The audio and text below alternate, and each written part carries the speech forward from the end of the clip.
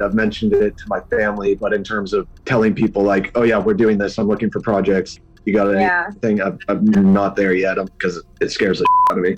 Dreaming of launching your own architecture firm? Well, buckle up for a wild ride with Emerging, the podcast that shares what it's really like to start an architecture firm. Where do we begin? We don't even know what type of business to formalize as. Is it an LLC? Is it an LLP? Like, how are taxes? I mean, the list is astronomical. Season 1 featured founders Jeffrey, Lexi, and Chris, owners of Level Studio Architecture, are your fearless guides on this unfiltered journey from napkin sketches to a thriving studio. One evening, stumbled into one last dive, we sat at the bar and pondered our postgraduate futures. Amidst the conversation, a napkin became the canvas for our aspirations, sketching plans and milestones, sealing our heartfelt commitment and shared dreams. In drawing down dreams on a napkin collectively, that then, you know, in your head, you've rooted like, oh, I'm connected to these people, like long term. The process of starting an architecture practice brims with excitement and challenges, demanding meticulous planning, flawless execution, and unyielding resilience. I kind of hate the term because it's so overly used, but I think everybody knows imposter syndrome. And I think it's so real to this day. I don't know if it's with everybody, but with me, I'm always questioning like, us, can we do this? Are we ready to do this? Are we prepared? Can we do it? Did we just decide a name? We did it, guys. Oh my One that God. came out of nowhere. Woo! It came out of nowhere. I liked it. I saw it.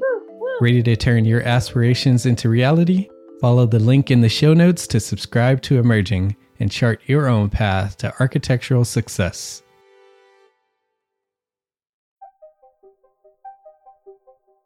The Space Needle is the icon of Seattle, but not many people know it's recently undergone a dramatic $100 million renovation.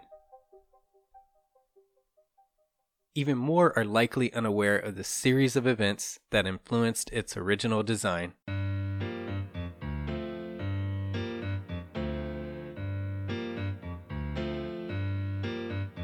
This is Spaces Podcast, where we aim to elevate the appreciation and understanding of the spaces we occupy every day.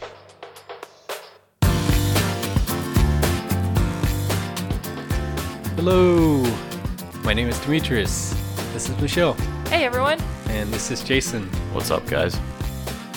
And you're listening to Spaces Podcast. Welcome back, everyone. Thank you for joining us again. Today we're discussing the Space Needle.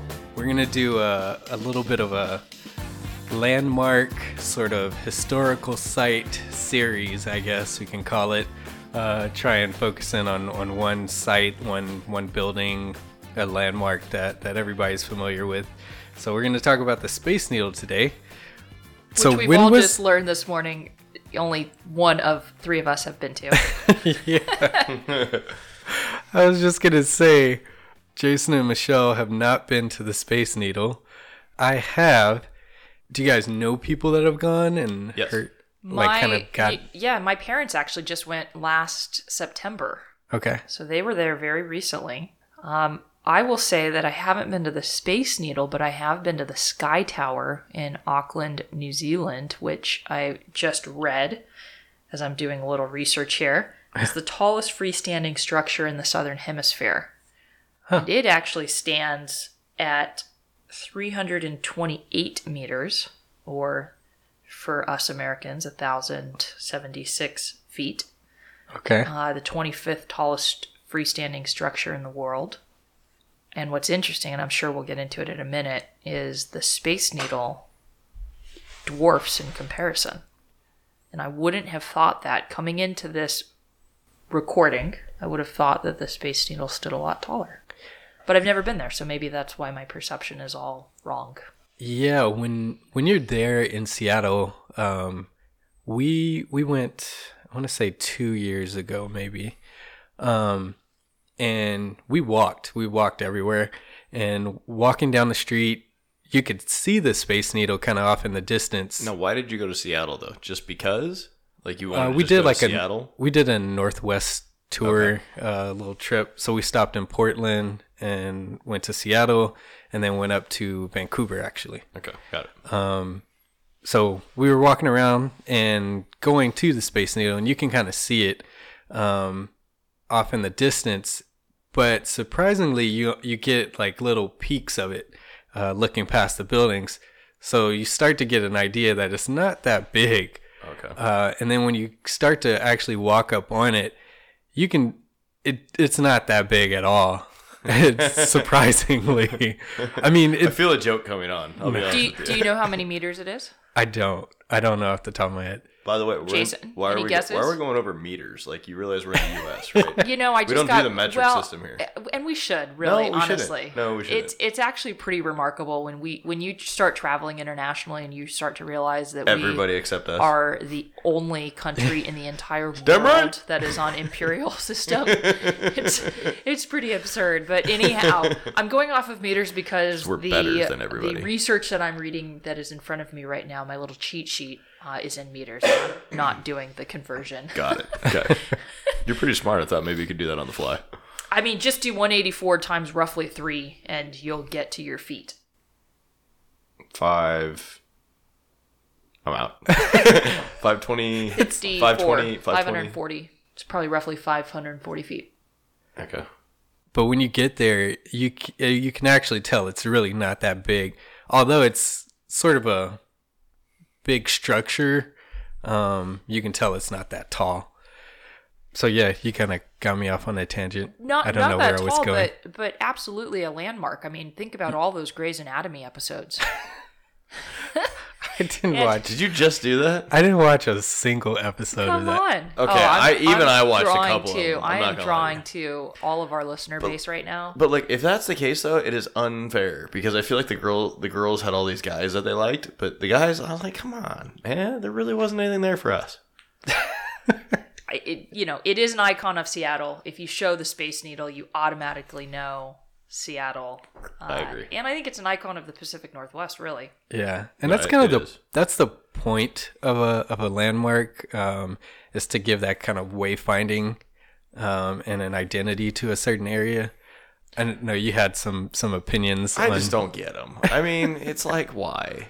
I mean, actually think what's the real point? Like, So I actually think they're really cool, and maybe I part think of the the painted reason, rocks and the big Tyrannosaurus Rex and stuff like that out in Palm Desert is those are cooler. cool. Those are cool as well. Because but it's a dinosaur. I have to say one of my favorite things about these types of landmarks is one, they're just great icons for sort of a city's identification in some respects from an architectural standpoint. Mm-hmm.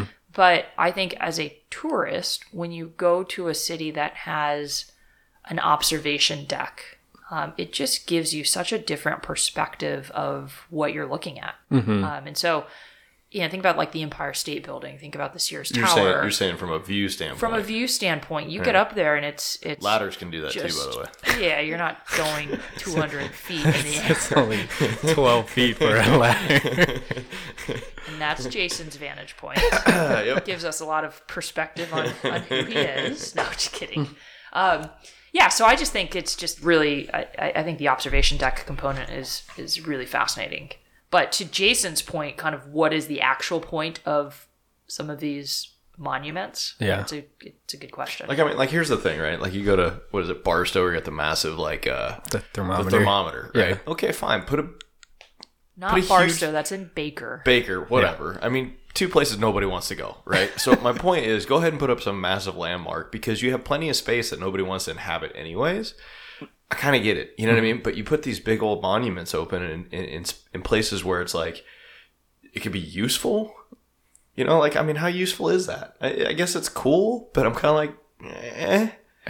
You know, I don't, it just doesn't hit it for me. You know what I mean? Even in Washington, when you've got like, you know, all the different monuments in there, I get that because they're historical things and they're kind of like from a respect standpoint and, you know, whatever. Like, I get that. Mm-hmm. But some of these other ones just like, you know what it is to me? It's like a whole thing with guys where it's like, you know, I can do this and I can do that. And I can do this. Because then you go over to Dubai or whatever and they've got all these massive structures. Yeah. Right? It's like, it's a total measuring stick. You know what I mean? Like, that's what it is. But I think that's exactly what the Space Needle was, right? So if we go back to the history, are you going to talk about that, Demetrius? Yeah, so So Comment on you. yeah. We're on fire. I like these morning recordings. Yeah. We got a lot I'm to say. awake, sorry. Yeah, I know. We should do this more often. Yeah, we jumped right in. So we'll get into that history in a second, but just want to kind of tie off this part of the discussion. But I think one of the reasons really, a lot of these landmarks, not all, but a good chunk of them kind of started from expositions throughout history. So it was about celebrating technology of the time and exploring what could be possible, and it's kind of a motivating factor, as well as being a icon for that city or that location. So I think that's kind of where the thought process comes, and that a lot of these things help generate and explore new technologies and concepts that are used into construction going forward. So I think that's a good part of it. The other part I was going to wonder too is the timing of when these things are built. Yeah. So like a lot of times they're commissioned by, government commissions projects to create some jobs and infuse some cash back into the economy at times that are needed. Mm-hmm. I'm almost wondering if there's some of these ones that were created at times like that, where it's like, okay, we're in a little bit of a rough spot with the economy, and we've got X bill or whatever it is where we can infuse cash into, the local economy. Let's erect a monument, you know what I mean? Or something like that, when you're not necessarily going to be building whatever else, or your roads are taken care of or something like that. I'm curious, if we were to look back on it, what times those were done at, because sometimes that happens too. This will be a good point to do a little break and give all of our listeners a little bit of idea of where the Space Needle came from, get a little more detail on that. And to understand that, you got to go back in time.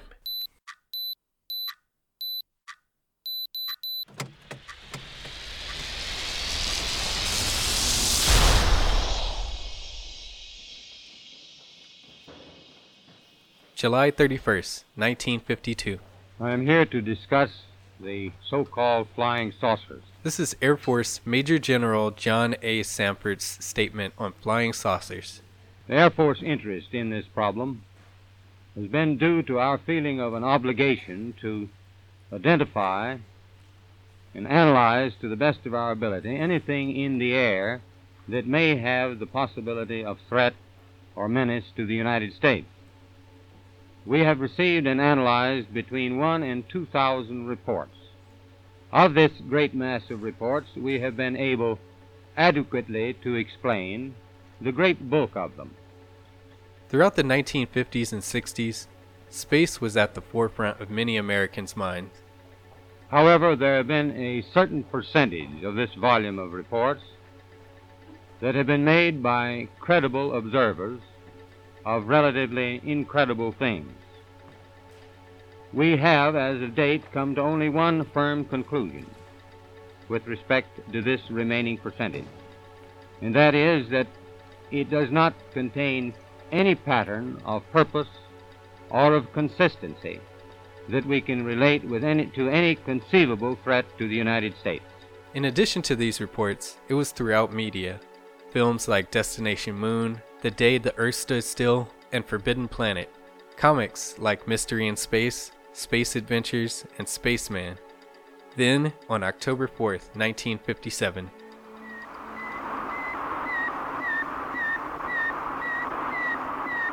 this sound was heard from space for the first time.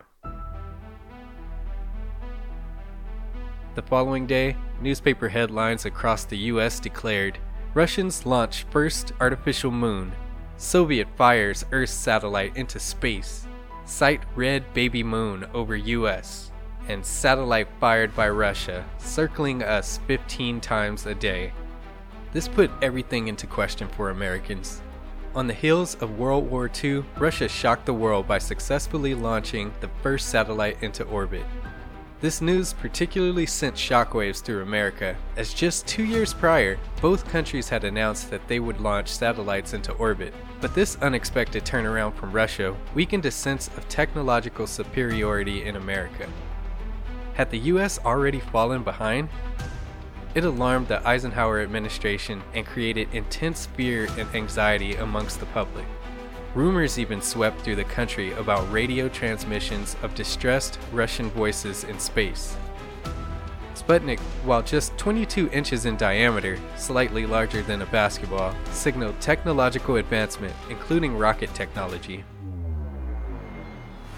Just a month later, Sputnik 2 successfully launched into orbit, and there was a horrifying story of its doomed passenger, a stray dog named Laika, who was knowingly given a one-way ticket on this flight.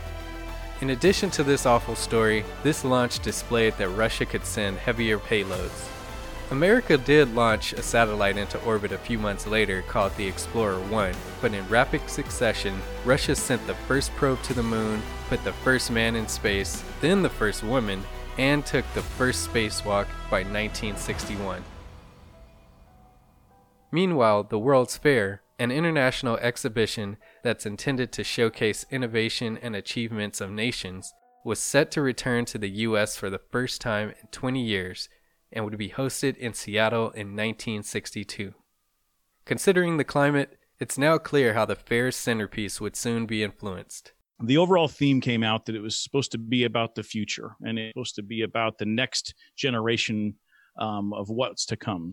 Brad Klauser from Edify Studios, a studio based in Seattle, sat down with me to discuss the scene in Seattle at the time. Things of flying cars and really beyond the box thinking. Think of the Jetsons and those types of things back in the day that was supposed to be kind of brought to the real world. And in about a 1.5-year time frame, they designed the Space Needle.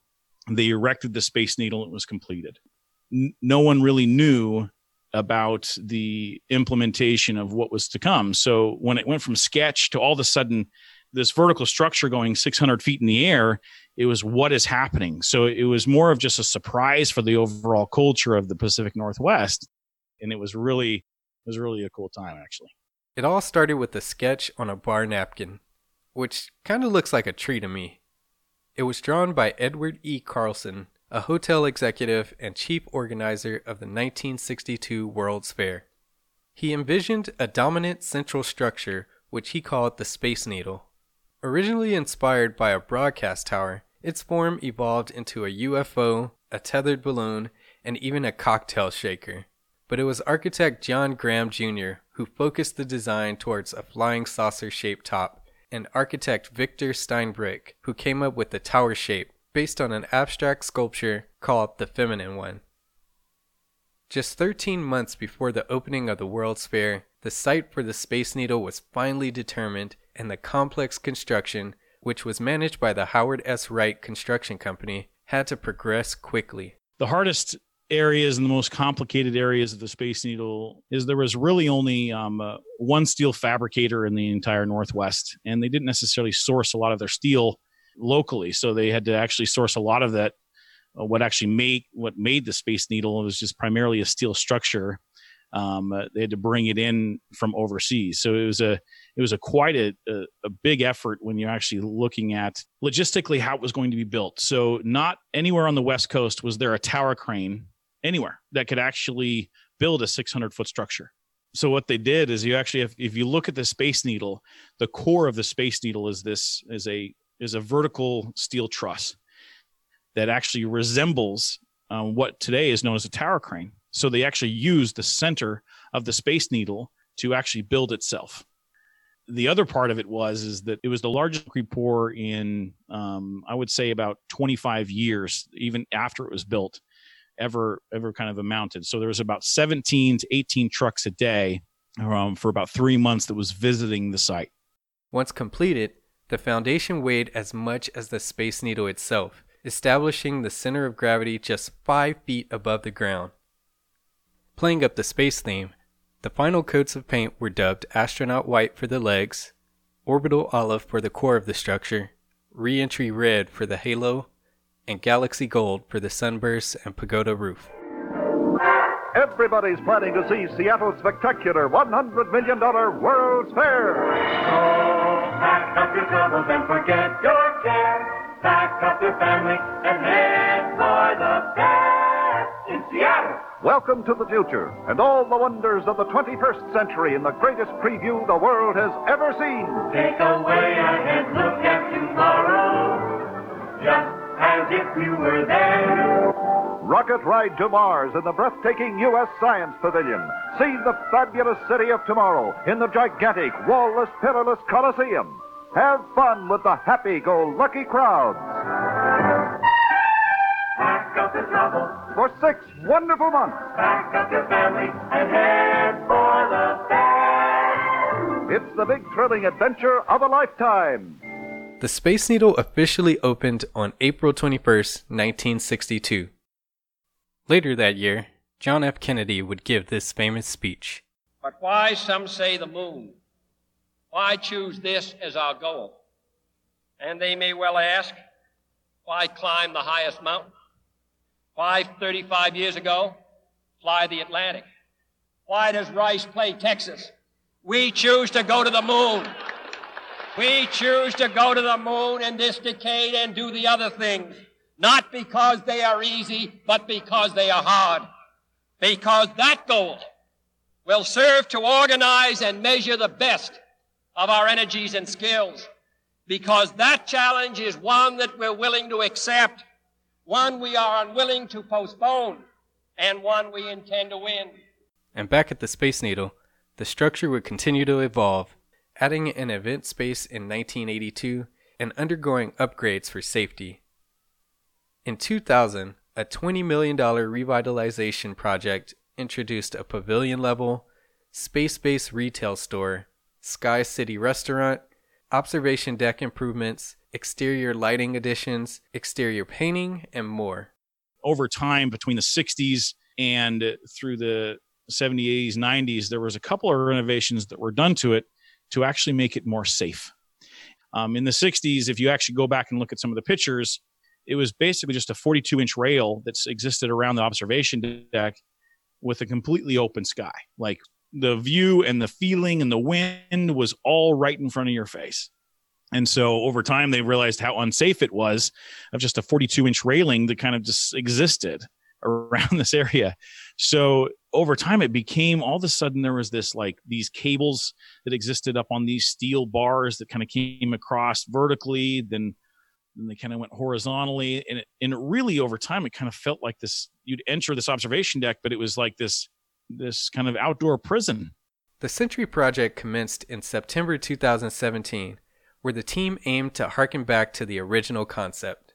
The reason why you went to the Space Needle when back in the 60s and 70s is because it was like a feeling that you couldn't replicate anywhere. So for the renovation of the Space Needle, it actually took about 7 years of an overall design effort. And Olsen Kundig was the designer, a very well-known, respected architect here in the Northwest. The overall main thing for Olsen Kundig was to restore the feeling of 1962. And they brought a company that is known for very intricate designs, but very detail oriented, by the name of Front Inc. And they brought the designer and kind of that architect together to bring what is now kind of what you'll see as far as the glass floor and those things. But they've put all low iron glass in the indoor observation deck space, and they've widened each of the glass lights to allow for that overall majestic feeling to immediately come out, where you can actually feel the understanding of it. There's not this jail experience anymore. They've removed all of those obstructions, and you really get the magnificence as you come out of that elevator. And then as you walk into the outdoor observation deck, there's these triple ply Lamy glass walls, and that are just ultra clear glass, all 3 lights, and all laminated together for safety. And then there's about a 3.5-inch gap between each one of the lights.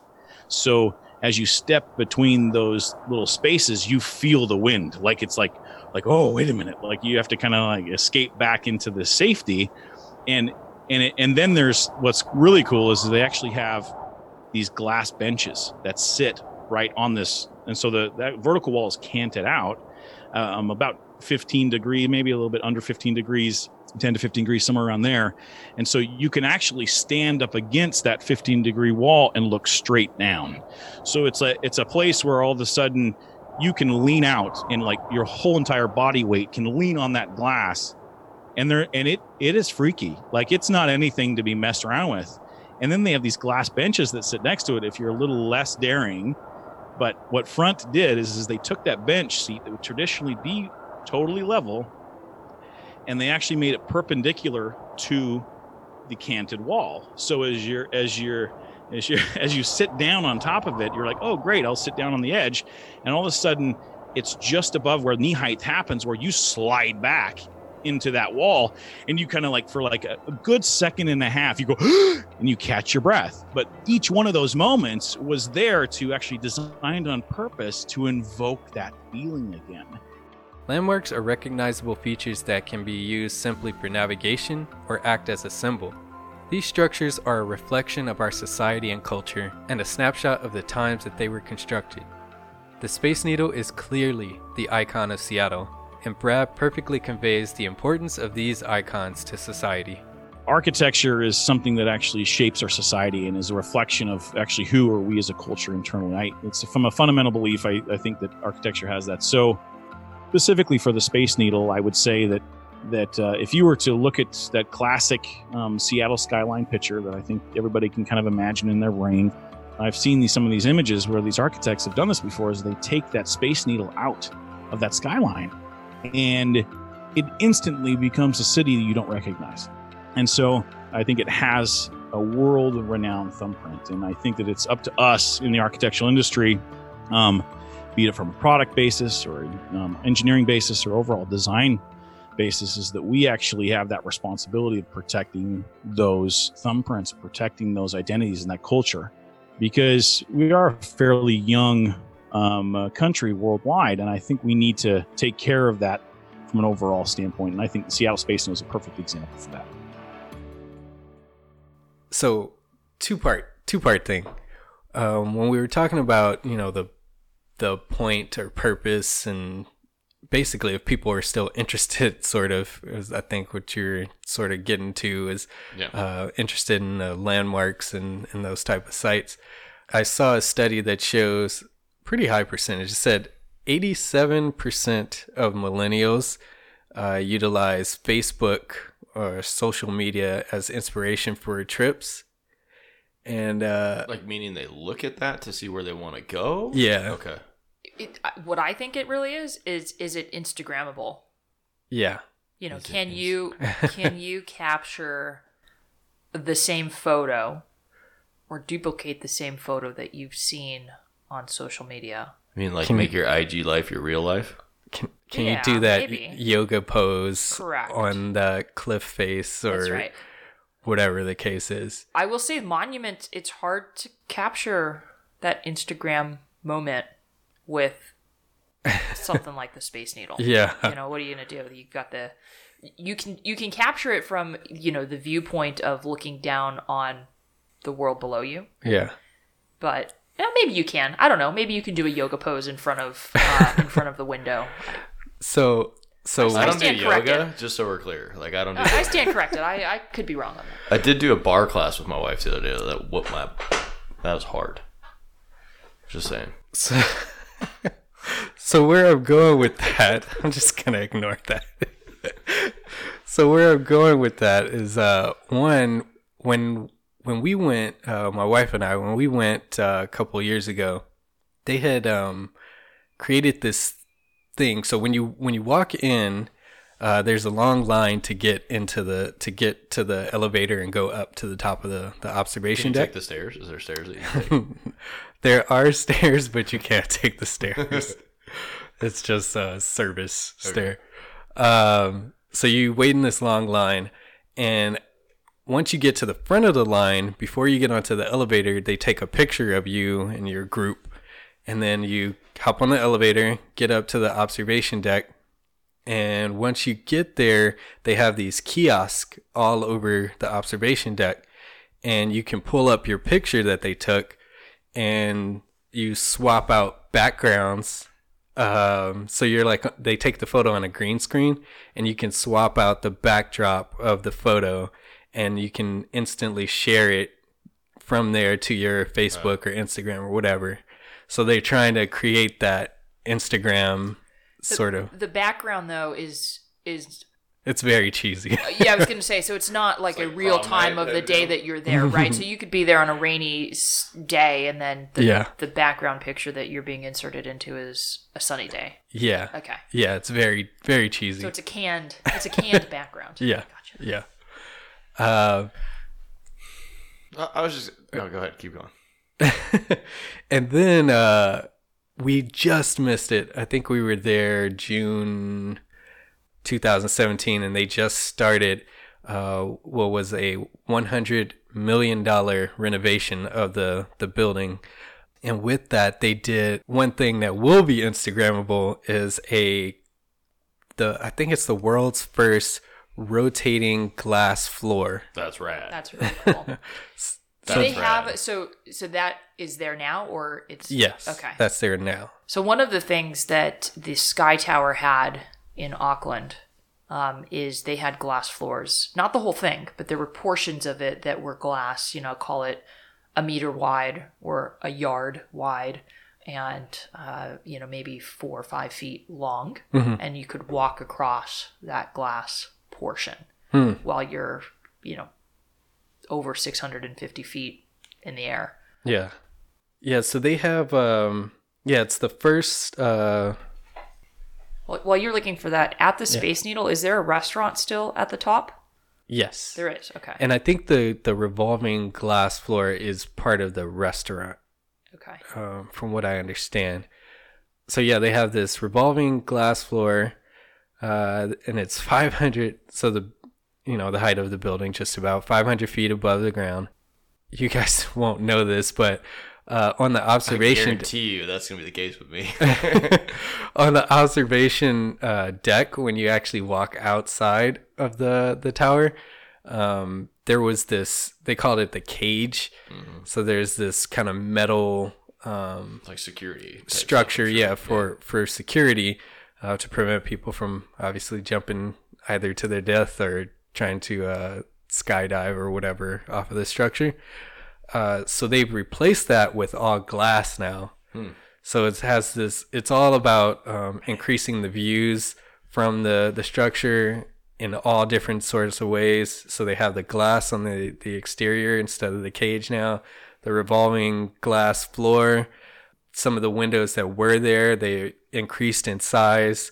And take a minute to appreciate that, though. Yeah. 500 feet in the air, and these dudes are positioning glass panels and everything else, if you will, off the edge of a structure, 500 feet in the air. Yeah, that's the stuff that wigs me out. Kind of like when you see high rises being built. Yeah, and these guys are like on the edge. Granted, strapped in. Like if you could think about it, like you're leaning over the edge, and there's nothing but like. That's insane. I mean, just the logistics to get the materials up there. Check this. The floor is 37 tons. Dude. That's bananas. I mean, that's so cool. Yeah. So cool. And just think about the mechanics to rotate that too. Yeah. To handle that kind of system at that weight. Not only getting those panels up there and then just getting all of that fixed in. That's bananas. They have the turntable has 12 different motors to operate it. And these motors rely on 48 rollers to ensure smooth rotation and minimize friction and wear. So it's an incredible system that they put in there. I mean, if you think about it, it's really not necessarily what they're doing that cost $100 million. It's all the engineering behind what they're doing. Like you could do that on the ground for far less. You know what I'm saying? Yeah. It's just crazy. The amazing thing is the $100 million, that's today. So when it was finished in 1962, the cost of the Space Needle was reported at $4.5 million. Yeah, but renovations are always way more expensive than the original construction. Yeah. So not to that degree, but so on the structural glass, they have 10 layers of structural glass for that. Just wanted to mention that before I forgot. But so if just one cracks, you're cool. It's all right, relax. Yeah. But I was gonna say the $100 million actually contributed, I believe, to. They are now LEED certified too. So they replaced all of the electrical and then all the plumbing to include, low flow and what is it, WaterSense brand equipment, and then swapped out all of their kitchen equipment in the restaurant for what was it called, Energy Star, like high efficiency. Yeah. So yeah, they're actually LEED Gold certified now, which I found shocking because it's such an old building. Yeah. But they're estimating that they're conserving 40% of water to comparable buildings or structures. That's pretty cool. And then saved, what was it, 90? I think they're saving 70 to 90% on energy with the upgrades and lighting. So I should pay it back in like 100 years. Probably less than that. Yeah, so it's I was shocked that it had gone through that length of upgrades But and I guess everything. if you're gonna do it, you might as well, right? Yeah. I wonder if any of those upgrades had anything to do with structural upgrades. And the reason I ask is, again, going back to some of the research I was doing, in the early 60s when the Space Needle was built, one of the things that they said is that they actually, for wind speed, so, Seattle can be a windy place, and Seattle is also prone to earthquakes. And one of the things that I had read was that the Space Needle was built to withstand wind speeds of 200 miles per hour, which is actually double the requirements of what the building code was in 1962. Wow. And so building codes, as we all know, are constantly changing. And Yeah. every year or every couple years there's an upgrade or an update. And I wonder what the building code is today relative to wind speeds, and if the Space Needle is still well above or well ahead of what today's building code is. I mean, in 62 it was double. It'd just be interesting to see today. I don't know where we'd find that out, but Yeah. Yeah, I'd have to check code on that, but I imagine they've if they were under code, they had to have some sort of retrofit to fix it. And that may be part of the reason. But they were way ahead of code, so I just wonder if Yeah, I mean now. today, Yeah. On that same point, it says that the Space Needle sways only 1 inch per 10 miles per hour of wind speed. Wow. I mean, that is a That's some solid serious sheer strength, man. Yes, exactly. Which then takes you to what actually is in the ground. Oh, man, yeah. Because that goes into excuse me, that goes into the earthquake stability. Yeah. And so, do you have the numbers on that, Demetrius? I don't. So the hole that was dug was 30 feet deep and 120 feet across. Jeez. Okay, so the foundation Must be 100 is tons. 5,850 tons. Oh, gosh. Which includes 250 tons of reinforced steel. That's bananas. Yeah. Which, maybe speaks to why it only sways 1 inch for every 10 miles per hour of wind. Yeah. They may have limited the height for that reason as well. Didn't want to get too tall just because potential of sway on that. Yeah, it's exponential too. Yeah. It's a lot of concrete. I wonder if the mob buried anybody in there. The mob's not in Seattle. They're everywhere, Keith. Awesome. Yeah, but other than that, some of the other renovation stuff, I don't think many people know, but on the top of the Space Needle, there used to be a torch. Yeah. That would light. Yeah. And they would send certain chemicals through to like change the color and make the look different. But they would have to send workers up every once in a while to kind of clean all the soot out and make sure it's clean and doesn't burn down. But so they're not going to do that again. No thanks. Yeah. So you're saying there is no longer a light beam that is pointing north, or pointing upward, not I don't north, know if pointing light upward. beam, but what he's saying is there's not a fire anymore. It was a torch. There was an not actual fire. torch. Okay. Yeah. Okay. So maybe it was replaced with a light beam then. Well, Is that what you're saying? yeah. So my understanding, I thought that there was a beam of light that that isn't lit every night, but it's lit for special occasions or for certain holidays. Christmas, maybe they do it red and green. I again, I'm not from Seattle, don't live in Seattle, don't know, but I thought there was, and so I'm wondering if that's still part of the Space Needle. If it's a light, they probably kept that, but the fire, Maybe no fire. Okay. Yeah. I know there was some controversy over the, call it light pollution. But, from the beam. Oh, really? Huh. Yes. But again, don't know if it is still part of the upgrade or not. Yeah. You guys got anything else? I always find it, when you see there's so many different architecture firms, right? Mm-hmm. And then you see Olsen Kundig Architects, which, maybe is a...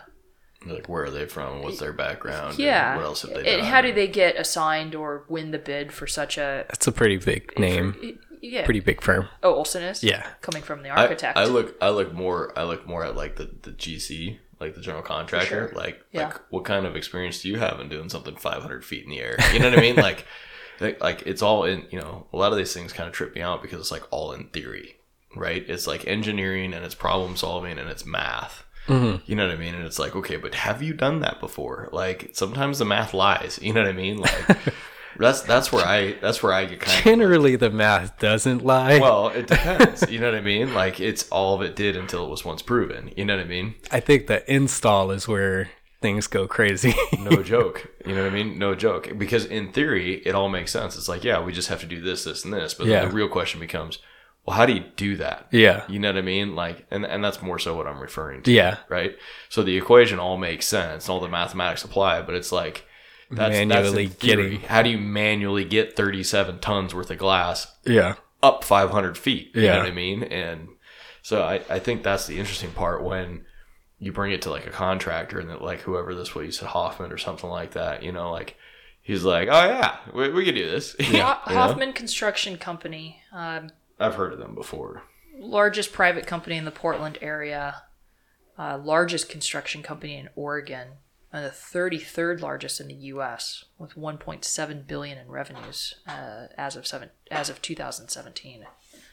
But I agree. I mean, you could do it, and I think of have we done an episode on the casinos in Las Vegas? Well, we could. Not yet. Yeah. Are we going to? Shh. Yeah. Oh, sorry. Don't want to give away things.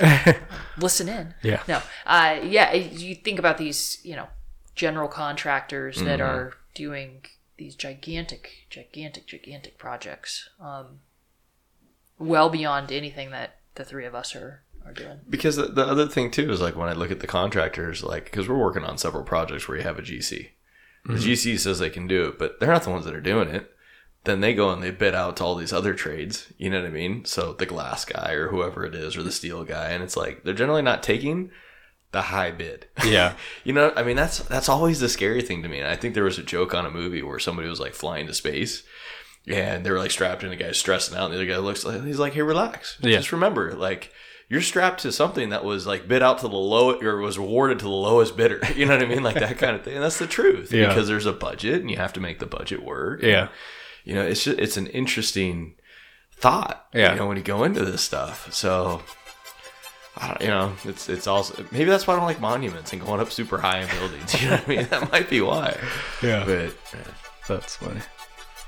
So we'll wrap this up. Maybe we'll get some comments from some people in Seattle that'll set us straight on a few things. Or we love our needle or whatever.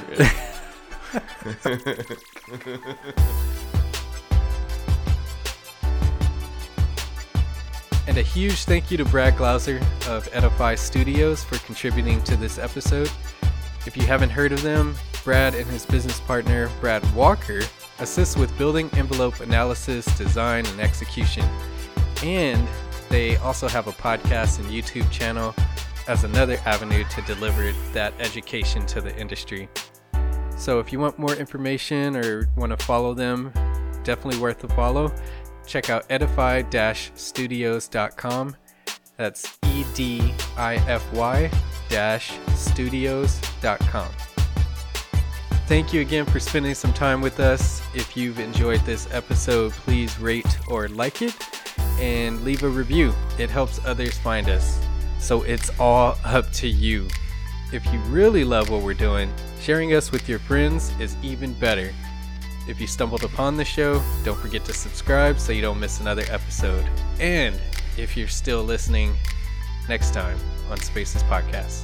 To me, community is much broader than that, and that does sort of tie into the planning background. It's about attitude, it's about citizen participation, it's about the public realm, it's about synergy between uses, and all of that in terms of tying it into the design aspect. When you start putting pencil to paper, that really, I think, does mean about a certain level of uniqueness and authenticity to that place. And if you do that kind of correctly, it creates places where people want to go. What are the societal changes that you've seen affect community? Societal changes are just the surface of issues. Issues come from things that don't exist within a community that cause societal changes. I think the lack of resources and opportunity is the reason why there are issues within society.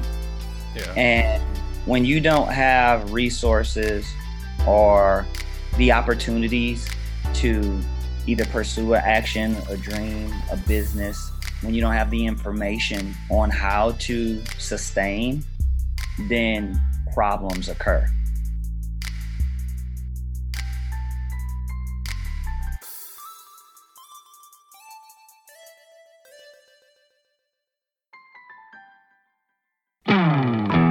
Hey, architecture firm owners and emerging leaders. Get ready for unparalleled insight into the development of a world-class architecture firm and a worldwide organization driving the digital transformation of the design and construction industry.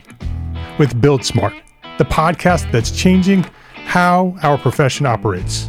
We share the incredible stories behind innovation in the building industry with my friend and co-host, Patrick McLeamy, FAIA, former CEO of the international architecture firm, HOK. You know, Yamasaki's office or firm lasted during his lifetime. And when he passed away, I think that was the end of the Yamasaki office. Helmut did not want that. He wanted a firm that would live out and grow beyond the founders.